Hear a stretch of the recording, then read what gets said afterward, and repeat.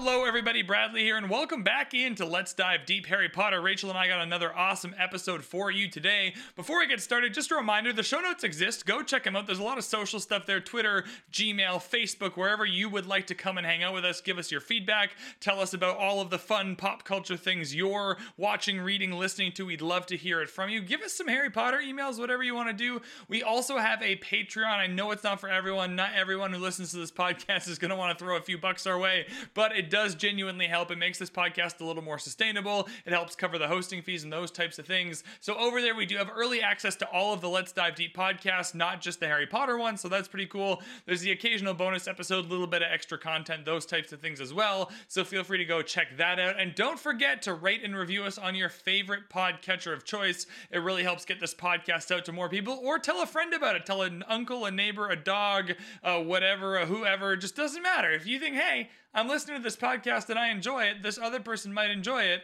I'm going to tell them about it. That would be awesome. I think that's it. That's all. There's adult content. Watch out. There might be a little bit of swearing in this episode. I'm not sure. I can't remember. And there also is spoilers for all of Harry Potter. So you just don't, if you have not watched all of Harry Potter or read all of Harry Potter or whatever Harry Potter stuff you want to know about before this podcast, make sure you read it, watch it, those types of things before you listen to this. Let's dive deep into the episode.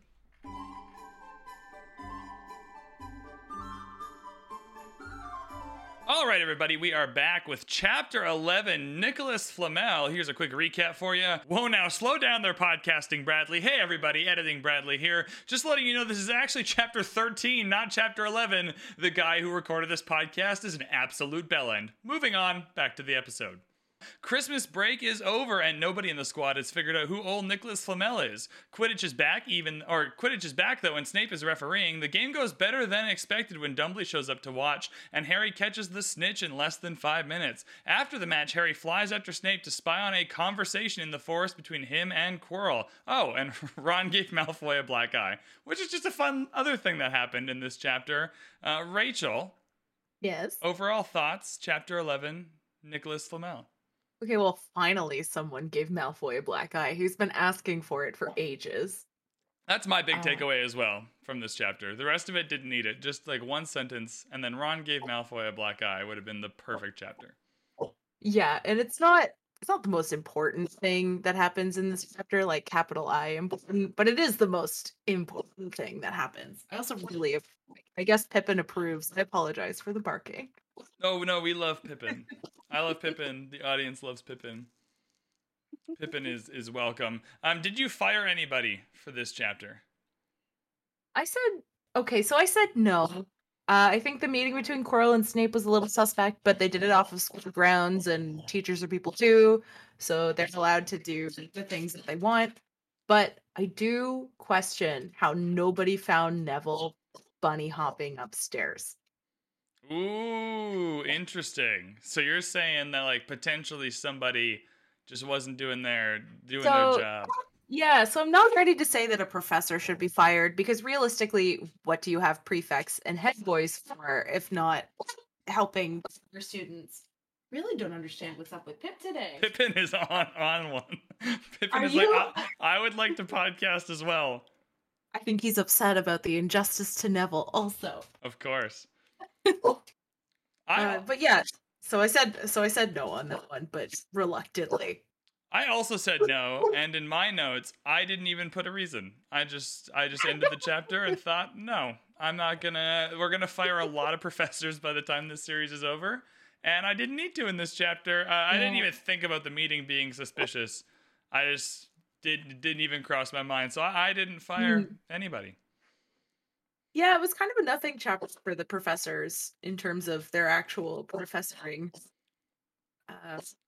So it can be as open and close as that. Come on, babe. We're recording. Yeah, Pippin, don't you understand how podcasts work? The audience has obviously never met Pippin, but if you could meet Pippin, Pippin is the best. Yeah, Pippin is about a 40-pound Pembroke Welsh corgi, and he's tricolored, but he's mostly black. Named after the Hobbit, I hope, and not the basketball player, because I have a really cruel sense of humor. And right now he's currently trying to chew my wrist off, so When I this can when always this episode airs, I might like attach the photo of like it's just like the close up photo of me petting Pippin with like the Ravenclaw collar you have, or what is that? What is it you have for Pippin? It's like a more of a band. Yeah, it's a little yeah, it's a bandana, I think. I think my sister got it for him. Although I'm a Ravenclaw, I think he's a Slytherin. Pippin is definitely a Slytherin, but I'm also a Ravenclaw, so I appreciated the little bandana thing. I was Yeah. like, this is perfect.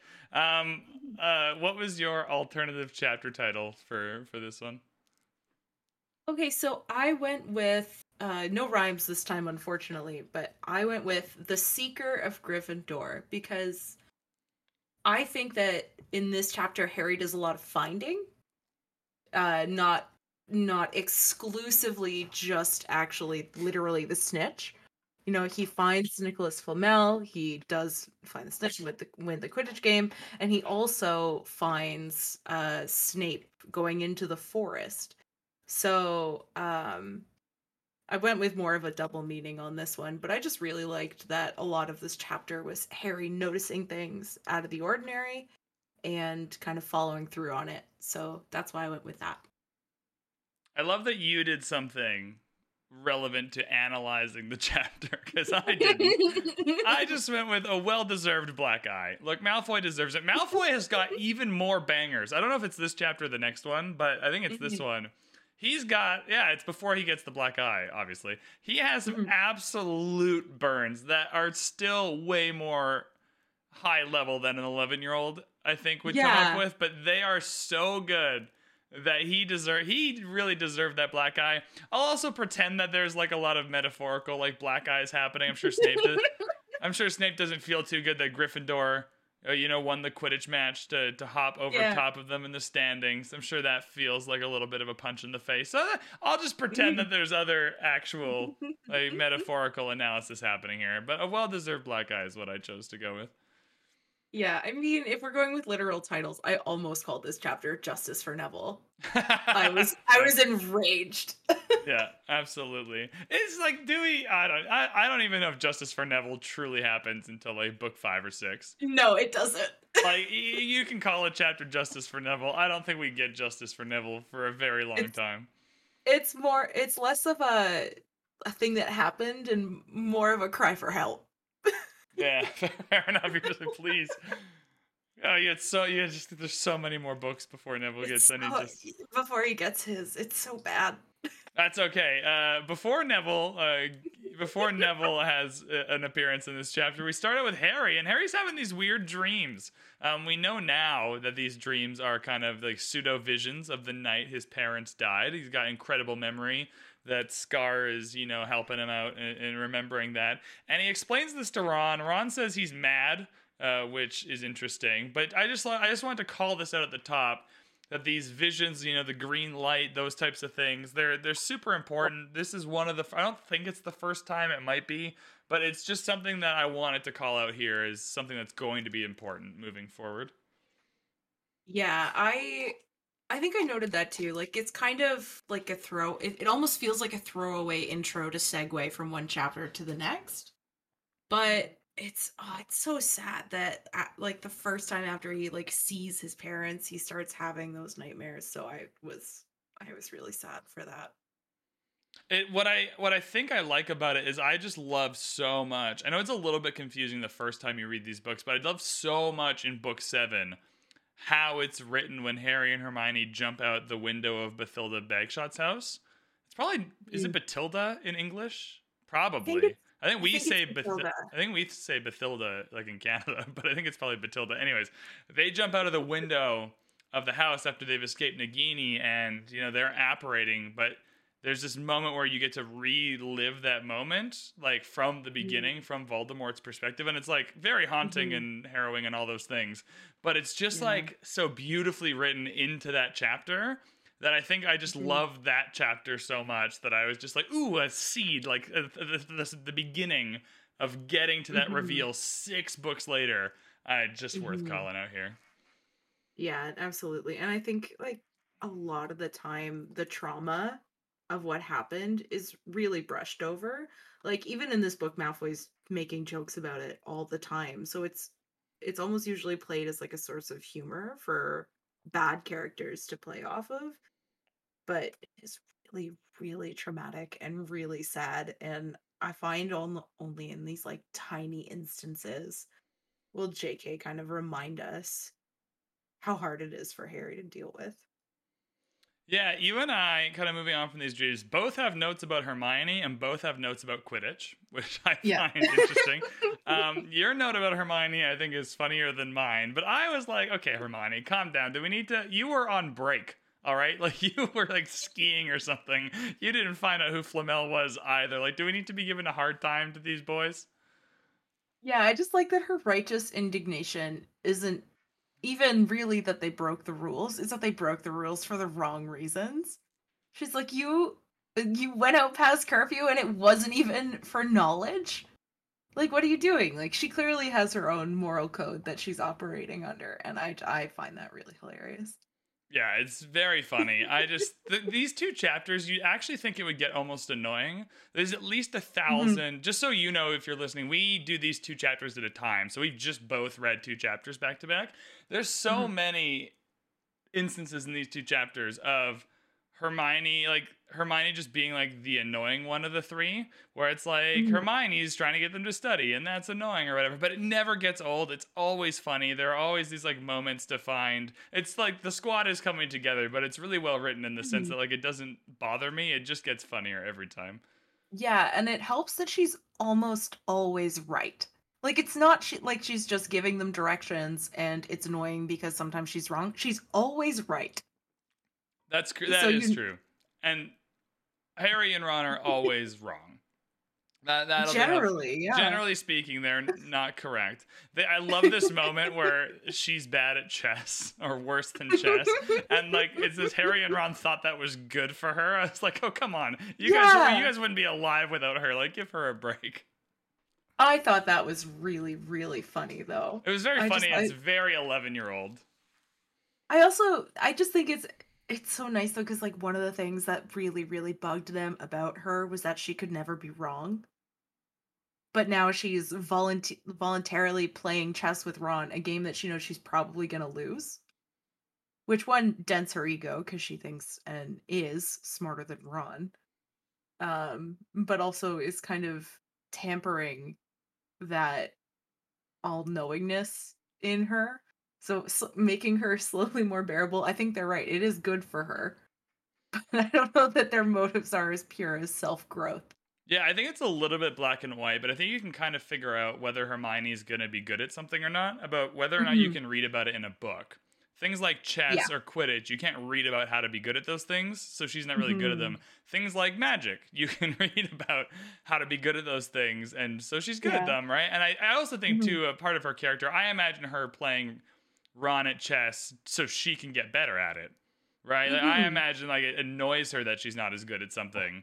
So she needs, absolutely. like that. I bet you she beats Ron one time and doesn't play anymore. Like, I beat you. That's it. Like, I think that is that part of it too.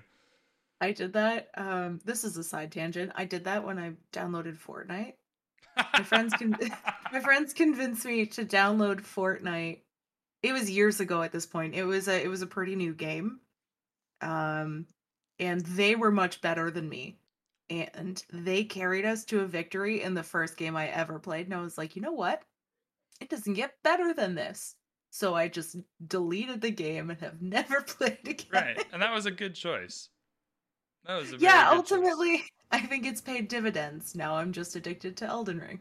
Right. Which is a better game to be addicted to, in my opinion. Apologies to all the Fortnite fans out there. But it's not a very good video game. I don't want to say that. Like, if you enjoy it, then it's a good video game. I don't want to say that for everybody. You know what? Actually, maybe hot take. I think it's become a much worse video game after they took out the construction. I think that was all that differentiated it from PUBG. But this is a very large tangent. Yeah, let's get back to Harry Potter. Sorry to the Harry Potter fans who are in a Harry Potter podcasting feed. The problem here is you're with two nerds who like other nerdy things too, and not just Harry Potter.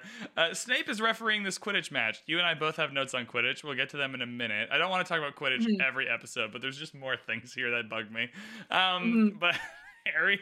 So Snape is refereeing. The problem with this is that Hmm. Harry and Hermione and everyone assume that he was the one behind the curse last time, so he's Yes. refereeing to get a front row seat to the action, and he'll be Yes. up on a broom at game level to be able to curse more easily. Again, Hmm. not seeing the forest for the trees. Obviously, be hard for Snape to be like flying in the middle of a stadium of people looking at him you know what I mean? Like they're not quite thinking this through all the way, but that's okay. Yeah. They have this hilarious exchange where Harry has something like the sudden sinister desire to be a referee, which I wrote. Okay, calm down, Harold Potter. Like, come on. That's Harold. that's ridiculous. But then they have this exchange like, say you're ill, say you can't play, say you broke your leg, really break your leg. And that like these types of exchanges are just so funny. Like a bunch of 11-year-olds trying to figure out whether Harry should play in this Quidditch match. Because if he does, he might die. Like the stakes are hilarious. The Stakes are dialogue's so hilarious. high. Yeah, they're like Yeah. they're as high as they can get. What they're worried about is that Harry is going to play this game and die. And Hmm. the conclusion Harry comes to is, I'm doing it anyway. I don't want anyone looking at me funny. Like, Just come like on, Harry. YOLO. Like, don't play. Like, he is literally willing to play and die so that, you know, the Slytherins think he can stand up to Snape. Like, this whole thing is Yeah. ridiculous. I also really like. I just thought it was funny. They were like, actually break your leg, but clearly they've never talked to Madame Pomfrey because she can fix a broken bone in an instant. It's just regrowing them that's hard. Right. Yeah. It's really what's his nuts in the next book that What's that?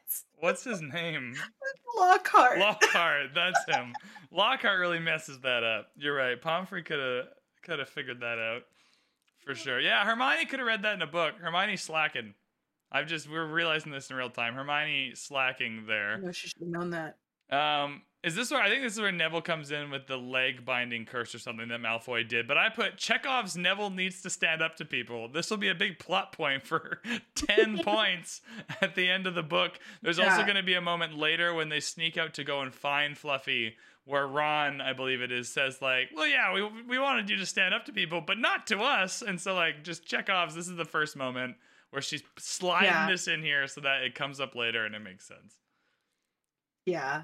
Okay, I'm gonna take a deep breath for this one because whoever has access to the show notes can see that I quite literally I had a tantrum. Oh When I yeah, was get reading on that part get of on the that $5 Patreon to get the show notes. They're worth it. The Bridgerton Yeah. ones are not worth it in my opinion, but the Harry Potter ones are truly phenomenal. Just overall value. But I just it's been 13 chapters. I think it's like chapter 6 or 7 that we get on the Hogwarts Express. It has been so many chapters of just consistently dunking on Neville. Like, Seamus is also an idiot. Why is nobody bothering him? It's just Neville. And then he stumbles into the common room. His legs have been locked by the leg locker jinx. Nobody helped him.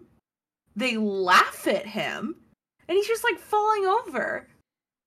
And it's only Hermione that gets up to try to do the counter jinx to actually help him. Like, and then he says that like he didn't get any help. He bunny hopped up the Gryffindor tower, up a tower. And Like, presumably to the tower as well. yeah, Like, and in all of that distance, nobody saw him. Nobody helped him.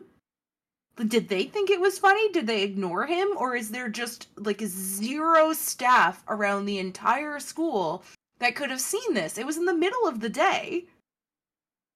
I just got really, really frustrated because it's not funny. Bullying isn't that funny. And it's not funny at all. I suppose in books about kids, it's easier to laugh because it's fiction. But I got really, really fed up with like the use of Neville as like a comedic tool, but usually having the vehicle for that be bullying or something that he's done wrong. And I just felt so bad for him in this scene because like I can barely walk up 2 flights of stairs without my legs starting to burn. Can you imagine having to jump up that? Like a full tower to get to your common room. So sorry, I didn't mean to have a tantrum, but this scene really, really bothered me, and I got a lot of relief when Hermione finally stood up and helped him because I think he's been kind of crying for help in a lot of these chapters, just basically like based on the narration, and finally he gets it. Yeah, I think you're right in the sense that like the Neville moments where he's like just on his own weeping into Hagrid's jacket or just on his own Mhm, forgetting the password and having to sleep outside, I think are funny. Like to me mhm. they're funny. Like I'm reading this and it's funny and they're meant to be funny. Yeah. The bullying ones are less funny. What I clocked though is I actually didn't have a strong reaction to the bullying this time around. Mhm. Like I've read these books 1,000 times. I just like I might have like Neville bullying numbness, right? Like I just like read past it. But I definitely Yeah. clocked like how each individual person reacts. Like Harry and Ron do absolutely nothing other than laugh at him, which it does Yeah. feel very 11-year-old to me, but still not great. Hermione goes to help him, Mhm. but then Harry and Ron either picking up a cue for Hermione, like do the bare minimum to make up for it, where Ron Mhm. like for the rest of this chapter is like giving him a pep talk, like you need to stand up for yourself, and Yeah. Harry's like have my chocolate frog, I guess. I suppose. Like Yeah. it doesn't make up for it, but it like I think they're cluing into what Hermione's doing. And be like, oh, we were being dicks. Yeah, they follow her lead, which I'm really glad they start to do because they're kind of idiots and she's really smart. But like He just summarized that whole book. The two idiots and the smart one go on a hunt for a stone. go just look for stuff. But she's always had a relationship with Neville. Like she was trying to help him find Trevor in the Hogwarts Express scene, so it makes sense that she'd want to help him.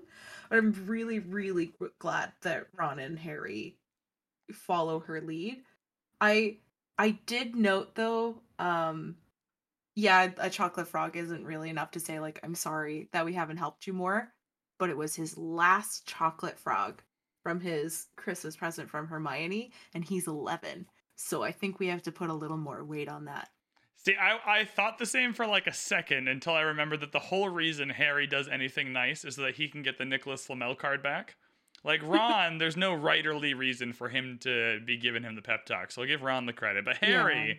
Harry, there's like the double like because this is a book, and I know how books are written, and Harry needs to get the card so that he can realize Yeah. that he's read Nicholas Flamel's name before. And so it's like, Harry, I'm like conflicted. Is this Harry doing it because he's Harry, or is this JK being like, ah, fuck, I need to get this card back to Harry? Better write him doing something Yeah. nice in. I don't know. I don't know. Yeah, so I took that as an issue too because I put in all capitals. I'm like, still, even though he's getting the help he needs, Neville is nothing but a plot vehicle. I think that's an author choice. I wouldn't, I can't, you can't hold it against Harry because he's not gonna know that Neville's gonna offer it to him. Like, a lot of people keep those cards, so there's no way that he would have anticipated that Neville would be like, "Hey, you can keep this." Um, yeah, so I think the fault on this kind of lies with the writing itself and the narration. But at the same time, I'm probably reading way too much into this. It's been like 10 chapters of Neville just being shit on, and I had had enough. I would argue the whole premise of this podcast is a case that we're reading too far into this. Like this, I think not just this, maybe this entire book. I think we may or may not be reading too far into a Yeah, book written for 11-year-old children in yeah, 1997. I yeah. think We've that gone between the lines and then down a hole and then like into a cave, and we're still digging. this Nicholas Flamel reveal reveals a Mm-hmm. few things. It lets us know a little bit. It's actually Dumbledore that's on the cards. It's Dumbledore's card Mm-hmm. that reveals that he's really smart. He did the Grindelwald in. He has the dragon's blood stuff. But then he Mm-hmm. knows or worked on alchemy with Nicholas Flamel, the only known maker of the Philosopher's Stone. You wrote in your notes, dun dun dun. I don't have the sound Yeah. clip, but that's like, it's very much meant to be like that dun dun dun, where you, the Yeah. reader, the three kids in the chat are like, ah, so the stone is what they're after. But also, it's the name of the book. Mm-hmm. So you're waiting for it. You're like, what is the stone? Aha. Mm-hmm. Yeah, when I was a kid, when I was reading, I didn't realize the significance of the Philosopher's Stone until they said that's what was like right in this part here, right where they said that was what was in the package and what was being guarded. Um So it was a big reveal, and I think pretty worth it. They worked pretty hard to find it. Yeah, they worked pretty hard. They had to what were they doing? Reading 10 minutes at a time? Oh, how frustrating is that in retrospect? Like, we don't get this chapter, but there was a meeting where Hermione was mad at them for like, Harry, how did you not remember the chocolate frog card you got in the train? We could have had this solved 3 months ago if only you could just remember the things that you know what I mean. Like, I imagine there's this off Yeah. scene of Hermione being like, "Come on, we could have been farther ahead." Yeah, I had that thought while I was talking about it about them being on the train earlier. And Neville says that Harry is a collector of the cards. So my thought would be like, in all that time, he hasn't re-looked at any of his cards. Does he just kind of collect them and like throw them in a box and not look at them like I do with all of my old Pokemon cards? I was just gonna use the Pokemon card comp. No one plays Pokemon cards. People just like opening No. packs. It makes people feel good. Oh yeah, yeah. We're here for the dopamine and the It was the foils. original microtransaction. $5 Yeah. for a hit of dopamine. The cards are irrelevant. Yeah, like I remember when I was in grade school, someone made a bad trade. It was like a Blastoise for I don't remember what the other Pokemon was. It was like a Diglett or something. It was a bad trade. That's a bad And deal. it was like the talk of the playground. It was a really big deal. It like upset the Pokemon card economy. It upset the economy. If a Blastoise is going for a Diglett nowadays, what is our future gonna be like? What even is a Mewtwo worth? Yeah. This is just like we're in a recession. We're in a Pokemon card recession. Blastoises are going for Diglets. They used to cost at least Ponyta. Like, come on. Or like a Pony Trio or something. What is it's? I think it's Rapidash. I think it's Doug Trio. I Oh, think you confused oh yeah, Rapidash and Doug Trio. I did. There's What would also that the Bird Pokemon look like? Trio. There's Doduo and Dotrio. And Dodrio. Oh, Yeah, I mean, that's in the frustrating. original 150, it's a bit annoying to have Do Trio and Doug Trio be like. There's 150. Like, can we not come up with slightly different sounding names? No, no, no, no, no, no. It all has to be similar sounding. And somehow I still got it wildly wrong. It's All been a right, really long time since I've opened that box of my Pokemon cards. fair enough. Just like Harry. Back to Harry Potter. One day we'll be able to stick on track. Not soon, but No. maybe by book 4. No, not Yeah. even, because book 4 it's just me. I'm gonna talk about all the sports. So it's Yeah. not even then. Book 5, Mhm. maybe? I don't know. Anyways, just before the match, we got a really good download on Snape. I'm just kind of skipping over. Harry has a lot of feelings about Snape, and him and the squad talk a lot about Snape. A summary, they think Snape's trying to murder Harry, and that's bad. So, like, that's the summary of the entire conversation. But there's a few bits Mhm. and pieces. One, Harry has the thought that Snape could read minds, and I had a record scratch. Not that I forgot Yeah. that this was in the book, but because I said last episode of this Mhm. podcast or the last recording, so one of the last 2 episodes, that legitimacy had not been invented yet, and that's why it couldn't be used as a tool. And I think I stand by that analysis, because I think what happens is, like JK does so masterfully, later, when she's looking for tools in her toolkit, she remembers that she wrote this, so then can retcon legitimacy in a way that makes sense. But Mhm. but it's here in book 1. There's a little It's line here. that, can Snape read minds? Who knows? So I just wanted to bring that up There's because I there's was a a seed. She planted the seed of it. I'm so excited. yeah. Can Snape read minds? Who knows? I think if he could, he would have figured out the squirrel business a little quicker. So I think legitimacy probably not Yeah. invented yet, but there is the seed here. So I don't want to take it off the board. This is a great thing for you to let us know. Like, we put posts in Facebook, on Twitter, email. Like, let us know if you think Snape is full on legitimancing at this point Mhm. in the story. Yeah. I do want to give credit where credit is due to Snape in this chapter because Harry is thinking that Snape is following him, and I would not be surprised if that is just 100% correct. Oh, Because if I, after the I assume Quidditch he game, is, actually. Like, I yeah, assume that he is doing that. yeah, because clearly there is a danger to Harry, who's the person that Dumbledore trusts most, Snape. He just goes, "Hey, can you just keep an eye on this tiny idiot? He keeps getting into trouble. You make sure he doesn't die before the time is right." Yeah. And then I also said it's not Snape's fault that he's skulky by nature.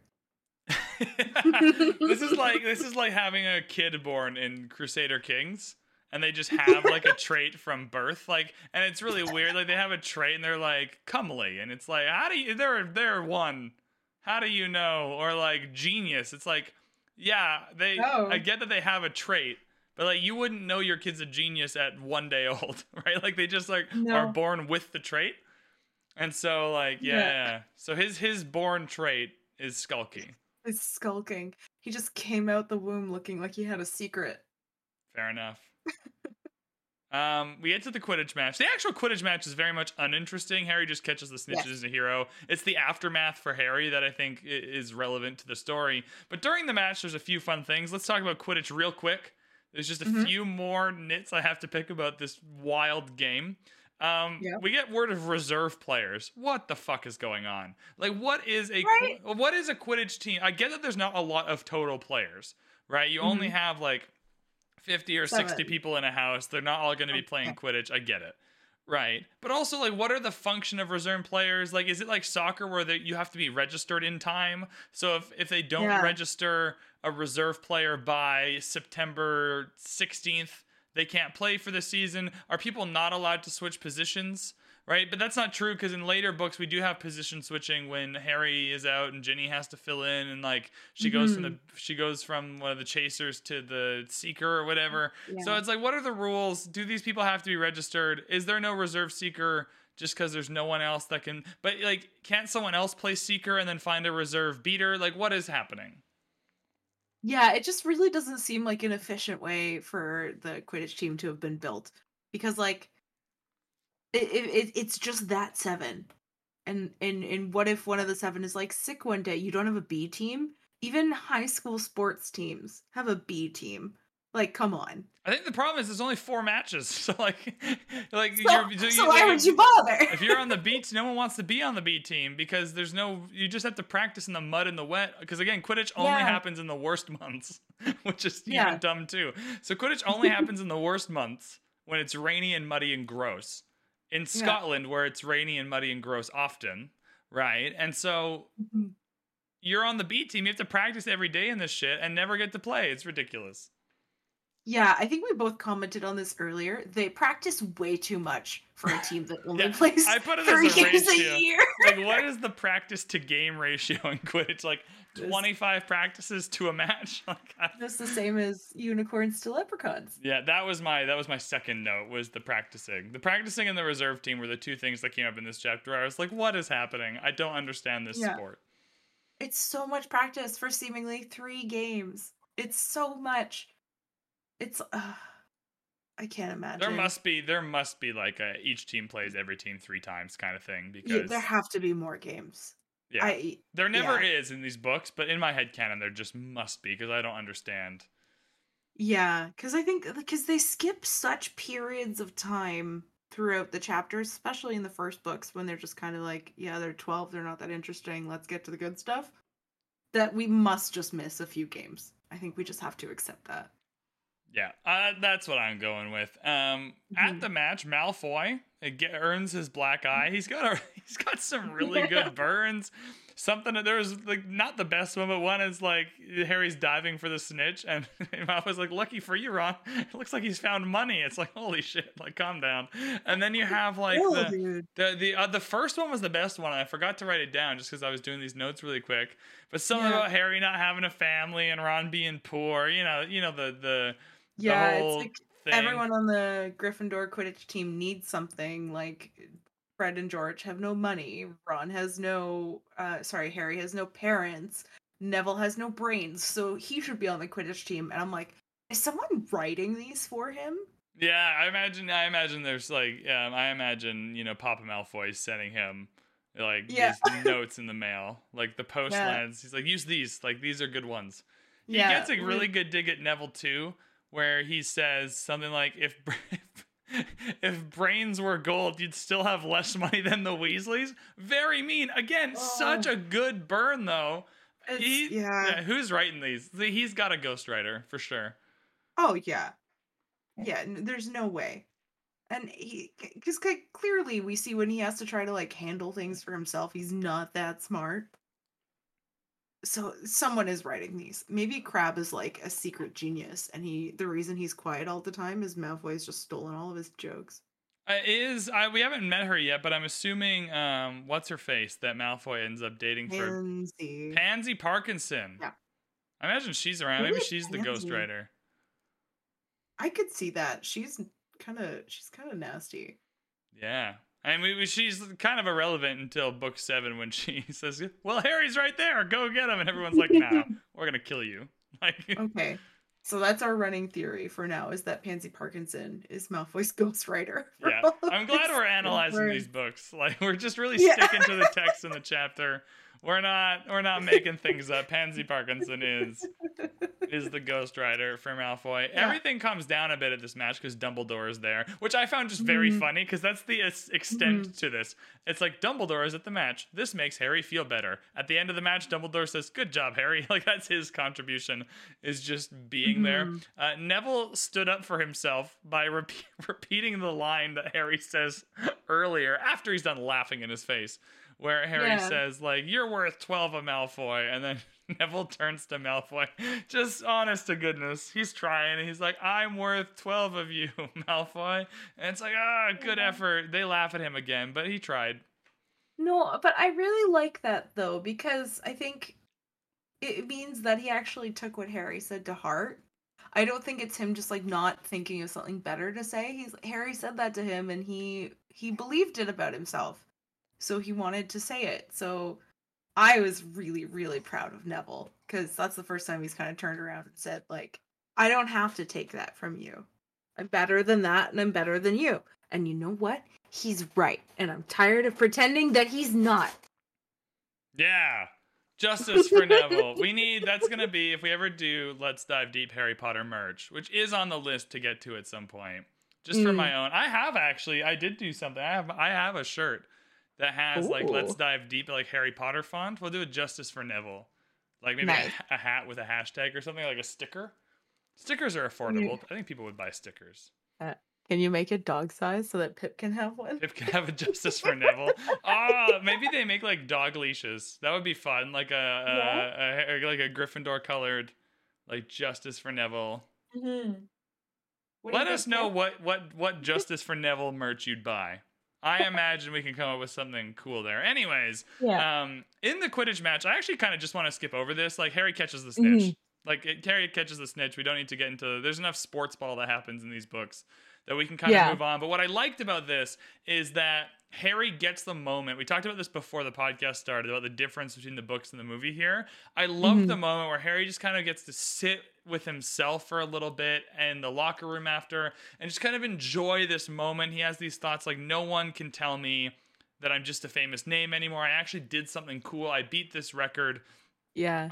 I'm good at what I'm doing. I'm a first year seeker who actually earned his spot instead of just being favored. You know what I mean? Like, just him having this moment to walk around. No one's bugging him. He's just living in his feelings. And those feelings are good instead of dreams of, like, Voldemort coming to his house. You know what I mean? And so I loved this quick moment for Harry before he just runs off to the forest after Snape. Yeah. So I've got a point and a counterpoint for you.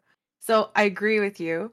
Harry feeling good about himself makes me feel good about myself. It was such like a little heartwarming bit there, and he's like, no one can take it away from him. He is actually a good seeker, and arguably, like, no one can really contest that he deserved the position on the team.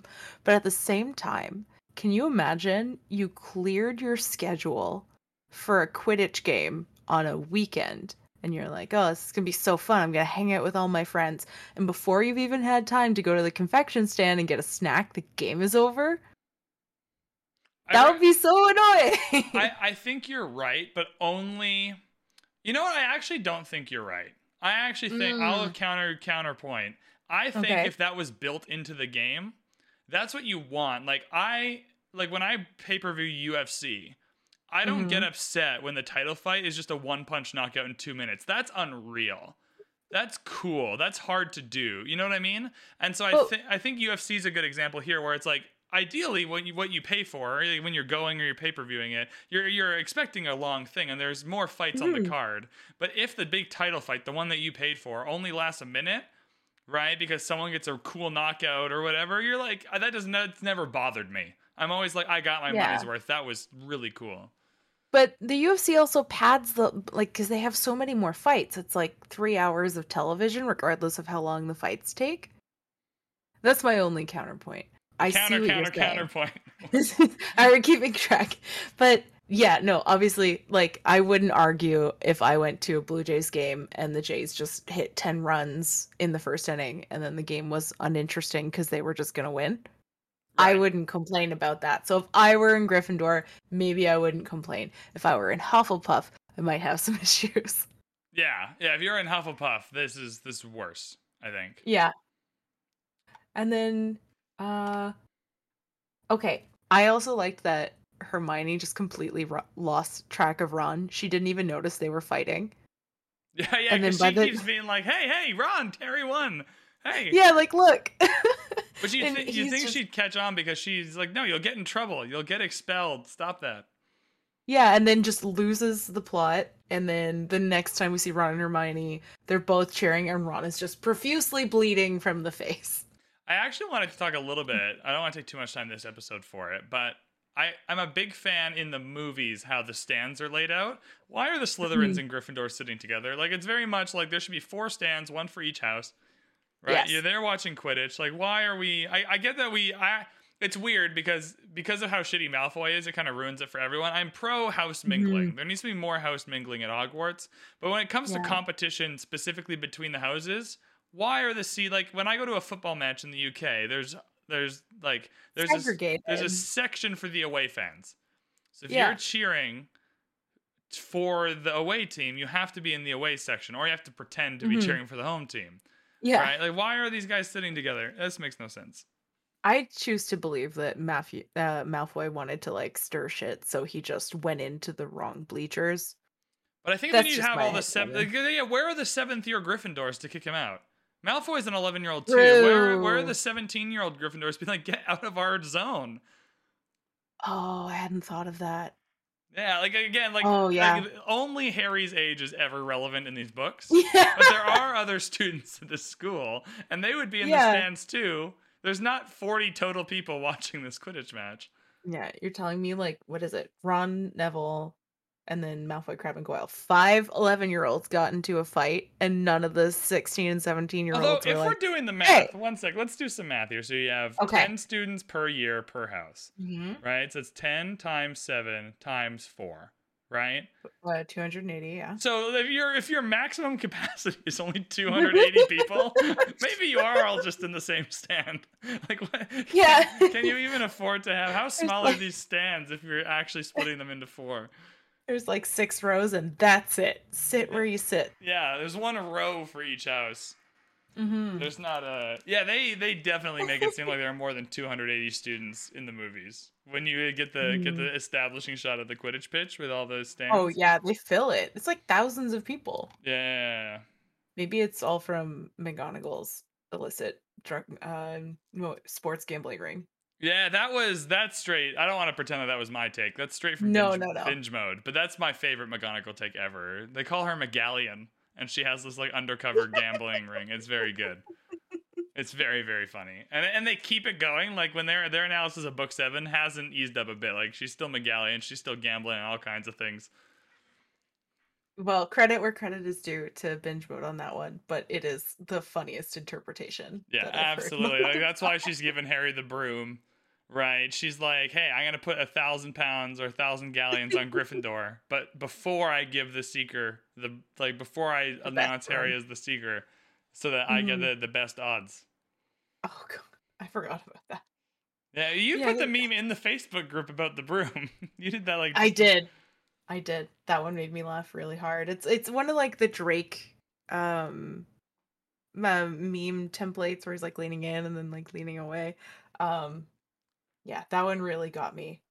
I'm not usually big on like posting memes on Facebook, but I was laughing a lot at that one. So if you're not in the Facebook group, you're missing out. What are you doing? Top pick meme. Yeah. After this match, Harry gets his moment of glory, and then Snape is running off to the forest. And Harry, being Harry and 11, Or I guess just being Harry, he never changes this Can't part. mind his own business. He just is who he is. He flies and I got a little bit of like, okay, he lands, noiselessly on the tree. Like what? Like what is this? What? Like, okay, He's sure. a natural. I get that he's good at flying up there, but landing noiselessly on a tree seems very difficult. Like Yeah, especially in the dark. and how close you have to be to these two for like to hear word for word the conversation. Right. And Hmm. so, anyway, Snape is having this conversation with Quirrell, and it sounds like he's, you know, getting at Quirrell so that Quirrell can help him get past the dog and he can get the stone. Really, what's happening is he's figured out that Quirrell's trying to get the stone and he's trying to stop him.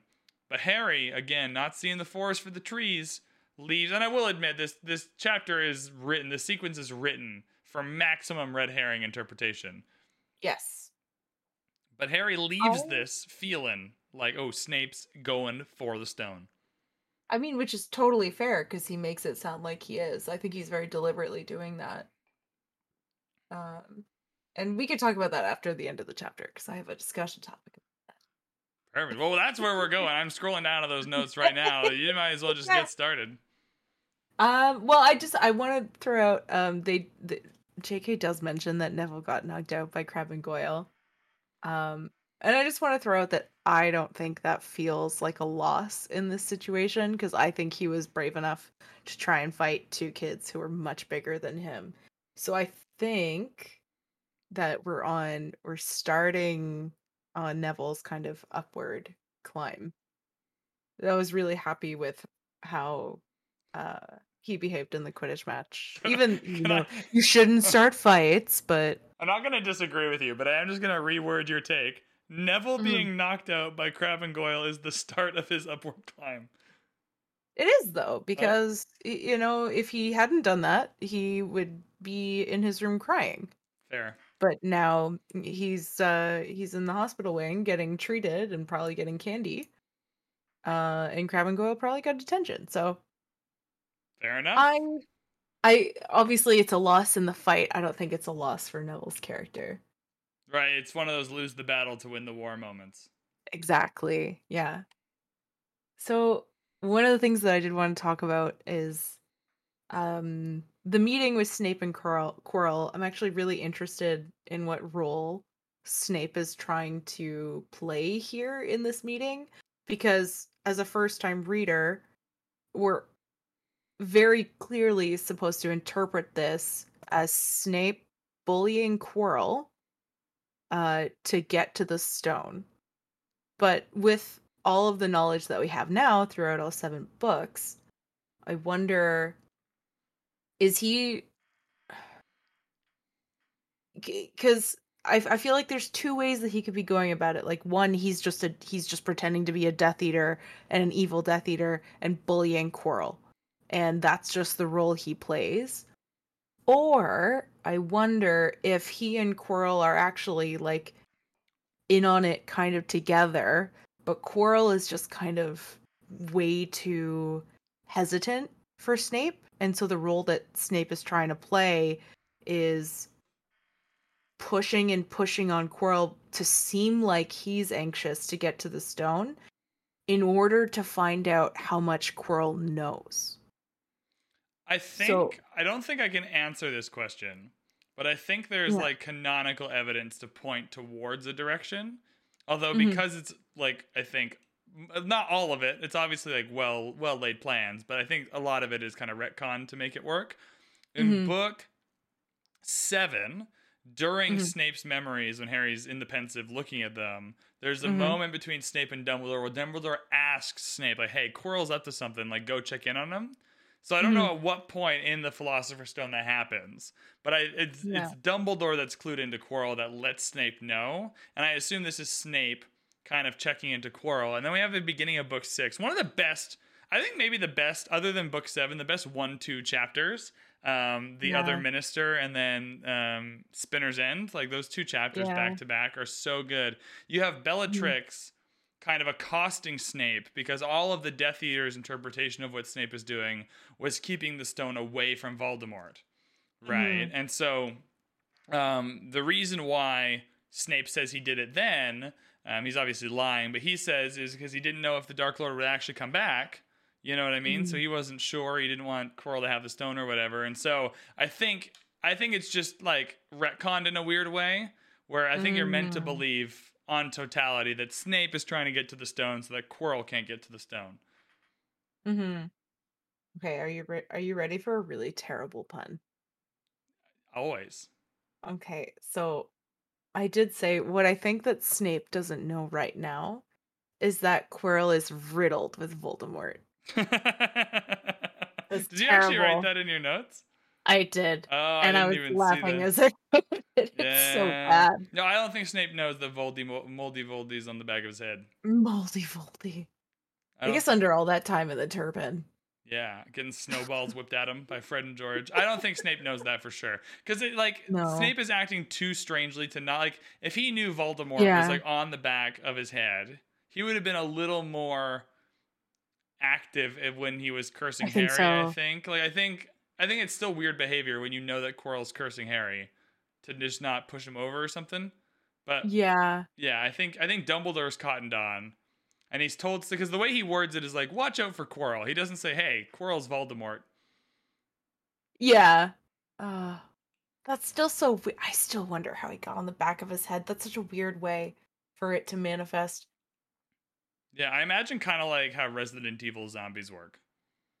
I actually, of all the video games that I've played, I haven't played Resident Evil. Really? Number 4 is great. I think Resident Evil 4 is one of the best games I've ever played. The rest of them are, Oh, but I'm scared of zombies. that's a problem. So you can imagine that book 6 was horrifying for me. Right. Yeah, the inferior not Ah, that was brutal. yeah, if you have a zombie problem, the inferior not ideal. Yeah. All right. Oh. Do you have anything else on your Snape and meeting with Quirrell? Did we cover that? Yeah, no, I think that was pretty much it. I was just it's just curious to me what strategic take Snape was going with that meeting, but I think it was just like, tell me everything you know, and I won't be more mean to you, even though he's already really mean. So it's not Yeah. much of a threat. Yeah. The only other thing that I had about this chapter is I just loved how much the squad is becoming the squad. They're just Mm, banned. They're having it's banter time. The bants are strong. I yeah. wrote somewhere in here. Like they're just banned. Like it's not Hermione's annoying for making them study. It's almost more charming at this point. Like they're Hmm. becoming friends. They're becoming the squad. They got the inside jokes. They're beating up Malfoy. Like they're more cohesive as a unit. The glue is starting to hold them together. I think. Yeah, and like you can see it even in the way like they kind of throw digs at each other and the other person just kind of ignores it. Like I think at one point Hermione tells Ron something, he's like, "Ugh, don't nag." And she's like, "Yeah, fuck you, I'll nag if I want." And he's like, "Okay, true, nag if you want." And it's just really charming. I really enjoyed it. Fair enough. We're getting to our winners now. It's been 11 chapters. Or is this chapter 13? I don't know what chapter this is. 13? I think it's 13. 13 chapters. And I've never once been like, I can't believe you picked this person as the winner of this chapter. Until right now. I understand what you're doing. I get it. I feel it. But there's no justifiable chance that he actually. Who's your winner? Who's your. So, as it might be predictable based on all of my behavior in this episode, I picked Neville. But then I also said it should be Harry. It really should. He wins the Quidditch match. He takes initiative. He finds Nicolas Flamel. He helps Hermione make that connection, and he spies on Snape and Quirrell in the forest. But this chapter was so frustrating for me with how Neville entered at the start. And I think we have given Harry and Ron and Hermione, like a pretty decent amount of praise for having that moment where they say, no, enough is enough, and I'm gonna do the thing that I think is right. And I know Neville at this point is a side character, but this was like after chapters and chapters of being abused by everyone, including the narrator. He finally turns around Fair and point. says, yeah, he just turns around and says, like, no, I'm worth 12 of Malfoy. I don't care if you laugh. I'm going to stand up for that idea. And I'm not going to back down from it. So I part of it is righteous indignation, but then also I think we've given a lot of credit to Harry, Ron, and Hermione for the exact same thing that Neville did in this chapter. So I would be kind of damned if I didn't recognize it in him. Fair enough. For my own experiment. The whole reason we're doing these chapter winners is because I don't think Harry Potter wins the Harry Potter series, and Mhm. so I'm more than happy for you to pick not Harry Potter in any chapter you want to help me prove my point. I just think for any like if Harry's gonna win any chapter, it's gotta be this one. Just like it's uncontested. There's not even a flaw to anything. Normally, when Harry wins a chapter, he like won it, but he was kind of stupid along the way or something, or it's like he won it, but it was only because Hermione helped him out. This chapter is literally like the top of the top. Harry just wins his own chapter.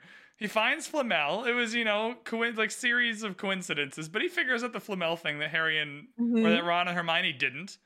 Right, he wins the Yeah. Quidditch match. He's having his own moment. He is like he's moves like a gazelle and can land in this tree without making any noise and spy on Snape and Quirrell. I just think he has an uncontested chapter. I did like shout out Ron and Neville. I'm breaking my own rule. Last week I was very upset that we were picking two honorable mentions, and then I just went and picked two honorable mentions. Yeah. Shouts to Ron for giving Malfoy the black eye, and shouts to Neville. He Yeah. had a chapter, and everything you said is correct. I don't think he wins this chapter though. I just think okay, so maybe I'm weighing it weirdly, but I think Harry gets a few gimmies at the start of the book because it's just him, and the Fair, other fair, options fair, are fair. the So Dursleys. you're taking away the one obvious win in exchange for like four just wins you had Yeah. to give him. Yeah, like Harry's gonna win a lot more chapters. Like, okay, if someone remind me like 17 years down the line when we finally get to book 4, if Harry doesn't Just win book any 4. 29 years down the line when we get to book 7. Yeah. If Harry doesn't win the chapters where he wins the Triwizard Tournament tasks, then you guys can kind of read me the riot act. But I think he's had a bit of an easy time in terms of winning chapters in this first book, especially in the first few chapters. So this was a really significant chapter for Neville, and I don't feel bad giving it to him. Perfect. I don't you should not feel bad. Stick to your guns. Stand by your choice. You put it in all Oh, caps too. I wrote Harry Potter like a normal person. You put just Neville in all caps. it's just like internally screaming. I was Yeah. so upset. All right. We're gonna go to the chapter winner for place, thing, concept, theme, etc. Pretty much anything that's not alive. I went with Mhm, persistence. There's a lot of mhm. persistence in this chapter. I thought it just stuck out to me a little bit. They've been trying to find Flamel forever. Persistence, with a lot of persistence in practicing for the Quidditch match. That obviously paid off. Snape is being really persistent with the whole Quirrell storyline, kind of bounding after him, telling him he's going to meet again, refereeing the Quidditch match. You know how that conversation went. Like Snape had to, Yeah. gallivant over to Madam Hooch and be like, "Look, you were sleeping on the job. There's curses abound. I need to figure this out." You know what I mean? So like I think Yeah. there's just a lot of persistence happening. Yeah, and I okay, to double back, I did give an honorable mention to Snape for chapter winners because I think he's doing a terrible job looking after Harry, which he doesn't want to. But he's just yeah, you're right. He is really persistent about it. He checks in on him, he's following him. He is probably forced to referee the Quidditch game. He probably doesn't even want to. Um, but yeah, no, I think everyone in this chapter is very persistent. Even sometimes to their detriment, because Neville ends up in the hospital Right? with Yeah. Again, I'm just my Neville blinders are on. You just are more. yeah. You're more in tune with the Neville of this whole thing because I didn't even jot down his persistence. I was like, so yeah, Really started with Trevor, and I've drank the Kool-Aid, and I've never gone back. fair enough. Who's your winner? So for this chapter, I went with Gryffindor. Not just the house, but kind of the idea behind it. Um, and again, as last episode, I'm going to read what I wrote so I don't just completely miss my point. We don't very often get a chapter that really encompasses why a lot of our favorite characters were sorted as they were, but we're treated to it here.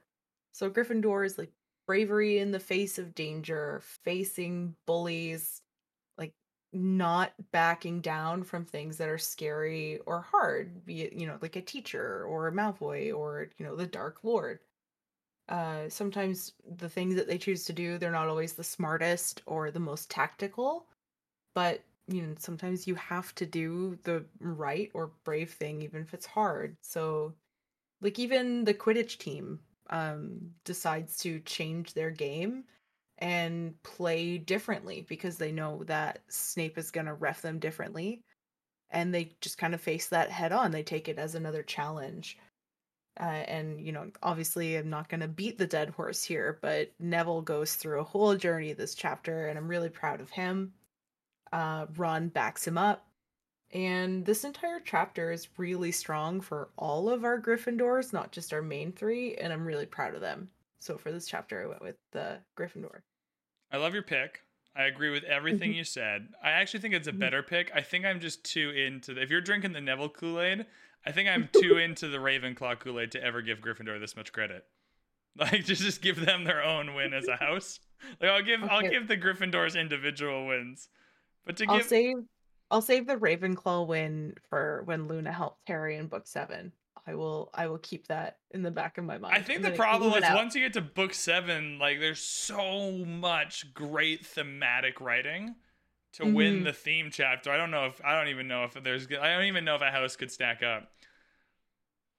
I'll lock it in because that's also the Diadem chapter, right? And we also get the Grey Lady. Oh, that is the point where Luna stuns the guy, or stuns one of the Carrows and says, I think or the little, she says very, just hilariously, that was noisier than I expected, which is awesome. And then the little Ravenclaw's like, I think he's dead. So, yeah, maybe for that chapter, you're right. Maybe Ravenclaw wins that chapter, because that's from Luna and the first year Ravenclaw. Yeah, so for the house enthusiasts, I am a Ravenclaw. I will save that in the back of my mind so it You're locking a book 7 winner in. Yeah. The end of book 7. I will never pick a Slytherin though. Slytherin as a house. Is there a chapter that Slytherin as a house wins? I'm gonna be on the lookout for it. I'm gonna have to think about it, but nothing comes to mind immediately. Nothing comes to mind immediately. No, there must be one. Must there? I don't want there. Okay, I want to be clear. I don't want there to be one. I don't want them to win anything. I just think there's such an effective foil to the other 3 houses. There must be a chapter where Slytherin. The only chapter I can think where we really get deep into Slytherins is when Harry and Ron break into the Polyjuice. It's the Polyjuice, but the problem with that is their common room password is Mudblood, which just disqualifies them from winning that chapter. Yeah, no racists. No, you don't get to win a chapter when you have a racist house password. It's right out, straight to jail. You won't even imagine how many people I'm firing for allowing that to be. Snape, gone. Dumbledore, gone. Just as a start. Every other teacher who knows about that, gone immediately. Every board of... into the ocean. Yeah, so many people are being fired for the Slytherin common room password. All right. I think that's it. That's all. That was chapter... I think I left it in the notes as chapter 11 and 12. But I think that was chapter 13. Anyways, it was the chapter called Nicolas Flamel.